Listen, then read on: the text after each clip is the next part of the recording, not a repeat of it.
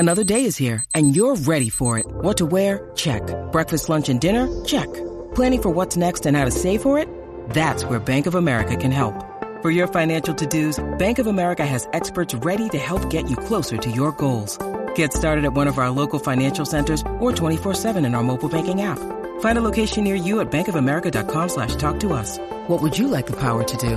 Mobile banking requires downloading the app and is only available for select devices. Message and data rates may apply. Bank of America N.A., member FDIC.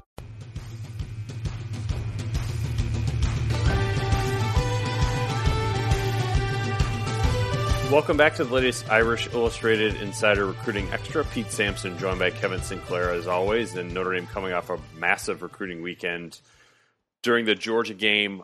2019 loss is, if you've covered Notre Dame recruiting for a while, you know that the outcome of the games don't necessarily impact the outcome of the recruiting weekends, and it does feel like Notre Dame made some progress with a bunch of key targets. No commitments yet, and we talked about that on our last podcast, that Notre Dame wasn't expecting commitments to come in immediately. It's turned out to be that way.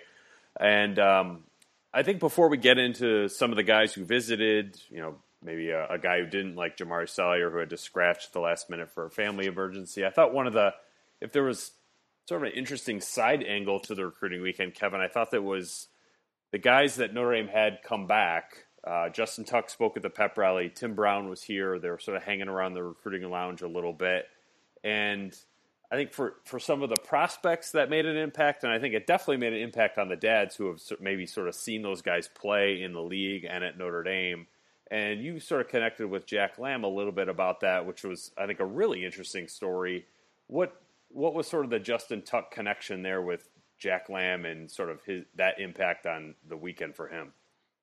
Yeah, it was a neat note. I spoke with Jack last night, sort of late last night. Told me that basically his parents are from New Jersey, so the Lamb household is very much a New York Giants household. He's been a big Giants fan. He was speaking with me about Michael Strahan and Justin Tuck. Sort of, I guess it was sort of passing of the torch between those two. Tuck kind of coming in at the end of Strahan's career.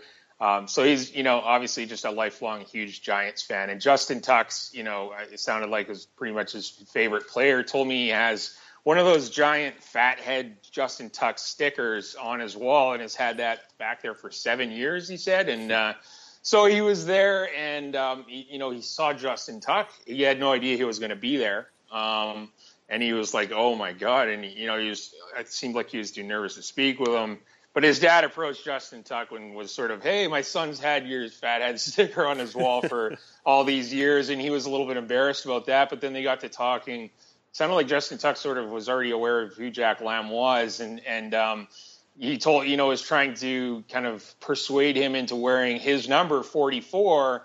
Was talking like, Jack, 4 letters, Lamb, 4 letters, 44 makes sense. I don't know if anyone has it, but if you have any problems, sort of let me know and I'll talk to the staff and make it happen for you. And, just really cool story behind that. I'll get into that more. I'll be writing sort of a piece on that soon. But, that goes to just sort of prove your point, how important it was to have those guys. And, kind of the real top names, the ones sort of the first 3, if you sort of take Montana, I guess, out of the equation, Tuck, Tim Brown, and Jerome Bettis. I mean, those are the guys that you would want to be there speaking with your recruits on a big weekend like that if you're a Notre Dame coach. Also, Julius Ervin, I spoke with his father, Leroy Ervin, former NFL All-Pro with the Rams, LA Rams. He told me that Tim Brown spoke with his son one-on-one and that made a big impact. That was one of the first things he really mentioned to me when I asked him how the weekend went. Chase Cota, obviously, sort of on the weekend tweeted that, is saying that he'd just finished having one-on-one conversations with Justin Tuck, Tim Brown, and Jerome Bettis, is, clearly speaking about that as a, very awe-like moment. So yeah, definitely huge. And then of course, Todd Light's on staff there and, he sort of got it done at every level. So yeah, I think that was a huge thing. And it wasn't something I, knew was going to happen. I didn't realize that all 3 were going to be there. And I think that those made huge impacts. Yeah, I was talking to Derek Allen Sr. about that because they've sort of got a photo with Tuck in the recruiting lounge, and Allen's dad said, the quote was, "Great guy, gave Derek some great perspective on what Notre Dame means on and off the field," and that's really all you can hope for, I think, if you're Notre Dame. Is one, you've got the sort of celebrity wow factor of these guys, but also guys who have sort of made it outside of football as well. Tuck in particular, I mean, he's going to business school, I believe, at Wharton. Blog for the New York Times, a lot of endorsements, just to sort of has the whole package happening. And really one of the most impressive, what can Notre Dame do for you type stories that I've covered here in 17 years. Because I remember talking to him in 2001 when he was a redshirt freshman out of Alabama and just did not have a whole lot to say. It was a bad interview. Not that he was obstinate about it, but just there wasn't a whole lot happening. He didn't have a whole lot to say for himself, and to see his personality come out and grow from where he was when he showed up to where he is now is really, really impressive. So that was kind of an interesting sidebar to the whole recruiting weekend that was a bit of a surprise for me too. But sort of getting into the most important stories from the Georgia weekend in terms of visitors who came in, probably a good segue into the Five Guys segment. Kevin, I'll let you lead it off first. What was the most interesting recruiting angle, just in terms of the horse race aspect of it, that came out of the weekend for you? Yeah, certainly for me, my first guy, Julius Irvin, safety out of Anaheim, California, Servite program, Notre Dame knows well. 6'2", 182 pounds, rated 222 overall, number 19 safety in the country. So he has the top five of Washington, Michigan, USC, Notre Dame, and Utah. And going into the weekend, I spoke with his father, Leroy, who I mentioned earlier, former All-Pro cornerback, said Notre Dame was certainly, either in fourth or fifth out of that top five going into the visit. Also, an interesting thing there is he told me that Julius was wanting to commit, before taking all these official visits, and didn't look like he was really going to take any official visits at all. But his father really preached to him about taking visits.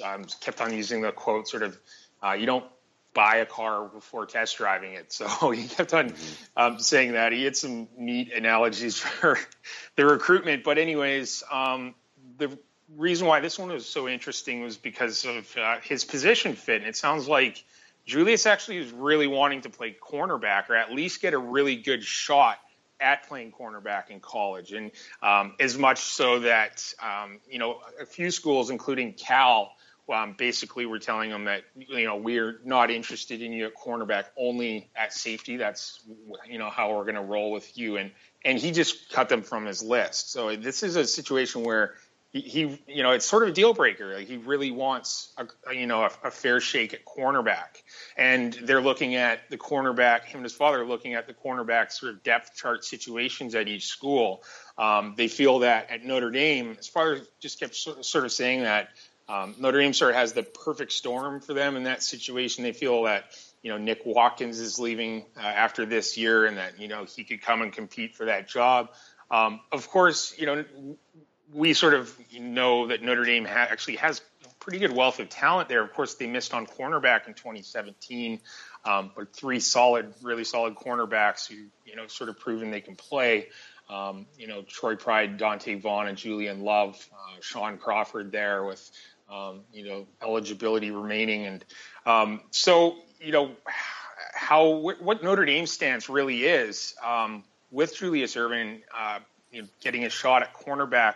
Not completely sure there, but it sounds like, Leroy Irvin has sort of a past relationship with Todd Light. They're both former All-Pros, cornerbacks exactly as well. So he just had a ton of respect for him, and he met with Mike Elko while he was there. They feel confident about the defense. They felt really confident about Notre Dame. Education is another big thing. Looks like Julius will probably study business, in universities. So that obviously bodes well for Notre Dame. Definitely said that Notre Dame is, definitely popped up to the top two in this race. Talked about the depth situations at Washington and at USC at cornerback. Said Washington has a true freshman starting on one side, a redshirt freshman starting on the other. And they feel like that, Julius could be, a backup for, a considerable amount of time, or, not slotted as a starter. So really hard talk about playing cornerback and about playing cornerback early. So that's all interesting. Of course, 6'2" cornerbacks are worth their weight in gold these days. Maybe Notre Dame, really are looking at him at that position. Whether it's a situation where they just want to get him and then, work him into safety and see where he goes long term is going to be really interesting. They definitely know that he may have to play some safety, as an underclassman, but his goal is corner. So really interesting. Notre Dame's sort of in the top two there. He's going to visit Michigan and USC. Utah scratched from his visit list. They're in the top 5, so I imagine they're scratched altogether. Going to be interesting to watch this one. Yeah, because with the cornerback depth chart, Nick Watkins could come back for a 5th year next year. Right. But if Irvin's going to come in and play safety somewhere, where he could get in the rotation early on, if he moved to corner, let's say going into a sophomore year, at that point, Watkins definitely would be gone. Crawford has had a history of injuries, seems to be bouncing back okay, but you never know. And then that just leaves you sort of Love, Pride, and Vaughn. And, Notre Dame is sort of getting in the habit now of playing 4 corners. So it's like he could come in, play safety, or maybe sort of be a combination player for his freshman year, but then be in a rotation his sophomore year and certainly be in line to start his junior and senior year because Notre Dame won't have any corners at that point. He'd never come off the field.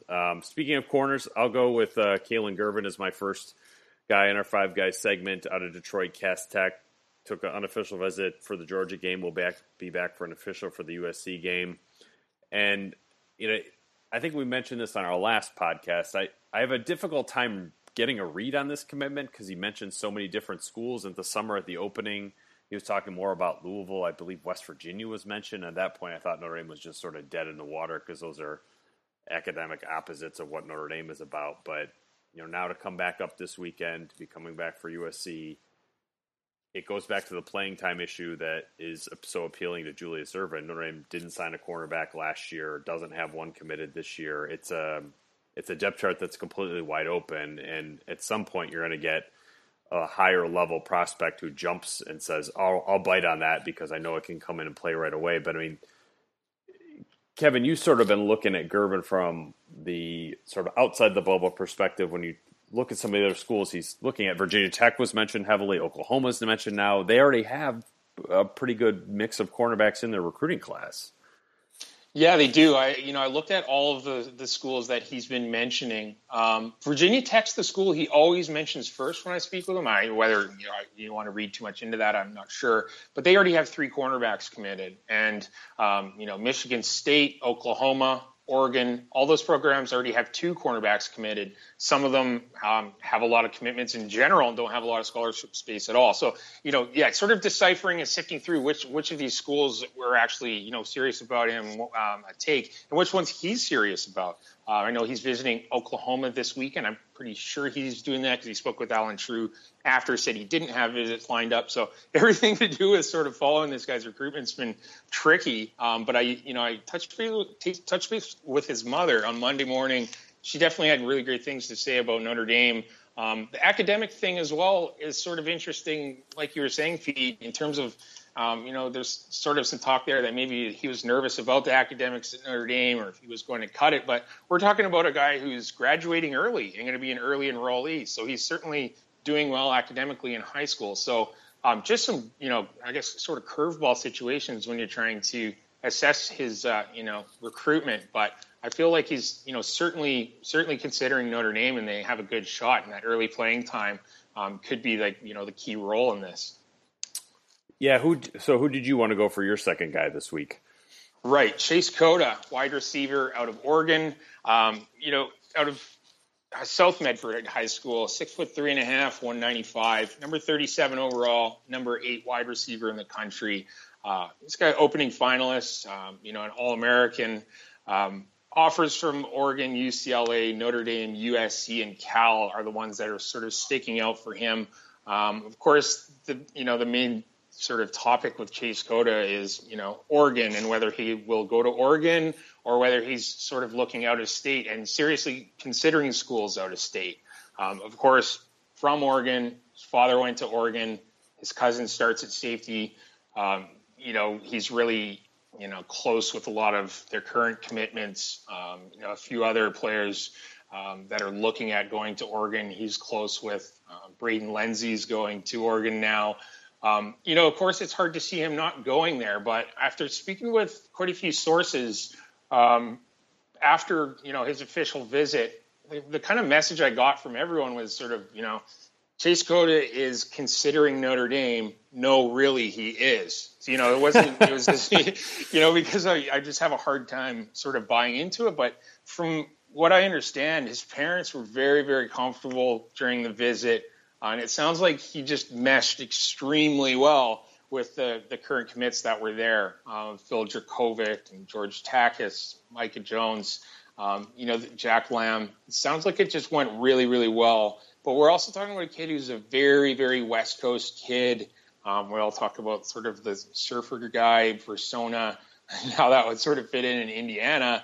But it sounds like, he's very much considering Notre Dame. We're talking about a high academic kid. He has an offer from Dartmouth.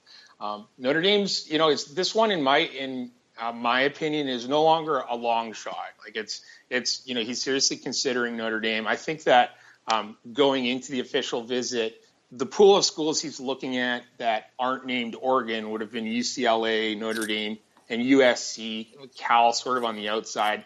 I believe UCLA was, the top in that pool. I think Notre Dame could possibly be the top school out of state for him now. I think it's possible. So still, more to develop there. I do feel like in the end you'll end up at Oregon, but like I said, not a long shot anymore, and I think that that's important. And speaking with, the alumnus while he was there, Tim Brown, Justin Tuck, Jerome Bettis, that obviously had a big impact on him. Obviously, his father also knows Brian Polian, and there's a good connection there as well, and that could also be important. Yeah, I'll stay at receiver for my the fourth of our five guys this week with Gordon Porter out of California. We told you this on the podcast last week that the vibe around Notre Dame's recruiting office is that their interest in Porter was big time stock up, that he was kind of one of those kids having a great senior year, and where he was maybe a next level guy in March and April, now he's going to be more of a primary guy. I think that's sort of happened now, where he's a guy that they would love to grab now opposed to waiting, especially with Kevin Austin and Micah Jones already on board. So I think the visit went very well from everything I can gather. Kevin, it sounds like you feel the same way talking to Porter and his, being in touch with his dad. Again, connected with Tim Brown, Jerome Bettis, all those guys in the recruiting lounge on Saturday. And this is one where you sort of look up and look around at the other schools involved, and I'm not sure I see who's going to challenge Notre Dame. I don't think they're going to lose him to Arizona State. UCLA has a lot of receivers on board. It just seems like a recruitment that's trending very hard in Notre Dame's favor, in one that, if you want to go into the crystal ball world, I would make my pick for Notre Dame with Gordon Porter at this point, with the way last weekend went and how his recruiting picture is sort of developing. I like Notre Dame's position there a lot. Yeah, I agree 100%. I think that visit went the best out of all the visits that we're speaking about here. My last guy, Eric McDuffie. So this is a new name for us. Weak side defensive end out of Louisville, Kentucky. Goes to a really strong program there in Trinity. This guy basically is a late riser. He's just sort of put on like 30 pounds over the last year. Really interesting guy, really explosive off the ball. This Trinity that he plays for they play a lot of out-of-state programs. So far this year, they played Archbishop Moeller out of Ohio, big-time program. They also played Warren Central out of Indianapolis. And in that game, he racked up 5 sacks in a 42-41 win. Check out his film on Huddle, a very impressive kid.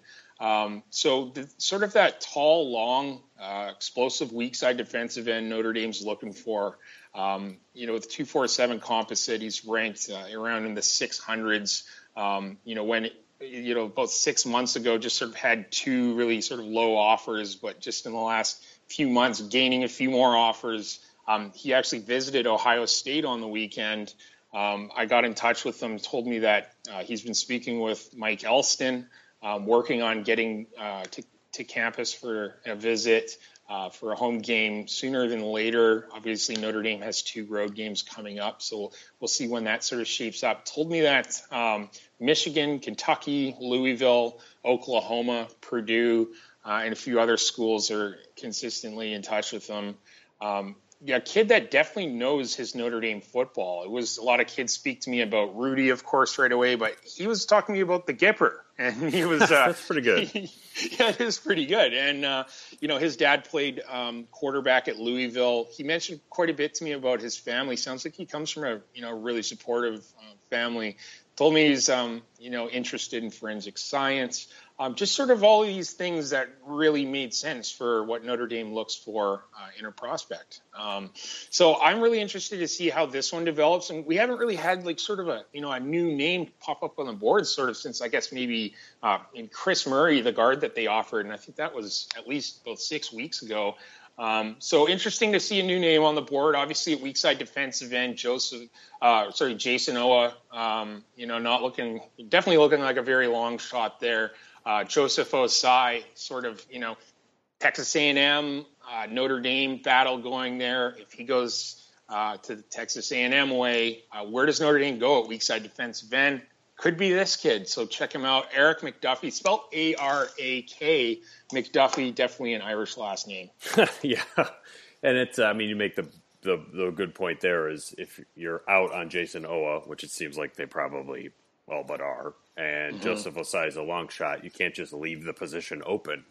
You need to find the next Kofi Wardlow, the next Bo Wallace was a guy they got that didn't really pan out. Colin Hill, same way. But hey, if we want to go back to all the way where we started, it's not like Justin Tuck was a big name. He was a tall, lanky kid out of Alabama coming out of high school. So you got to find body types like that and hope they work out every so often. So maybe that's the next guy. I'll be curious to see how that shakes out. So that's it for this week's Irish Illustrated Insider Recruiting Extra podcast. We'll be back next week. I would expect we'll be talking more about sort of coaches on the road, maybe a new target or two. Doesn't seem like a commitment is imminent at this point, but it does feel like Notre Dame pushed the ball forward quite a bit over the weekend to stay in contention with some good defensive backs and maybe some wide receivers as well. So until next week, he's Kevin Sinclair. I'm Pete Sampson. Thanks for listening to our latest Irish Illustrated Insider Recruiting Extra. We will talk to you next week.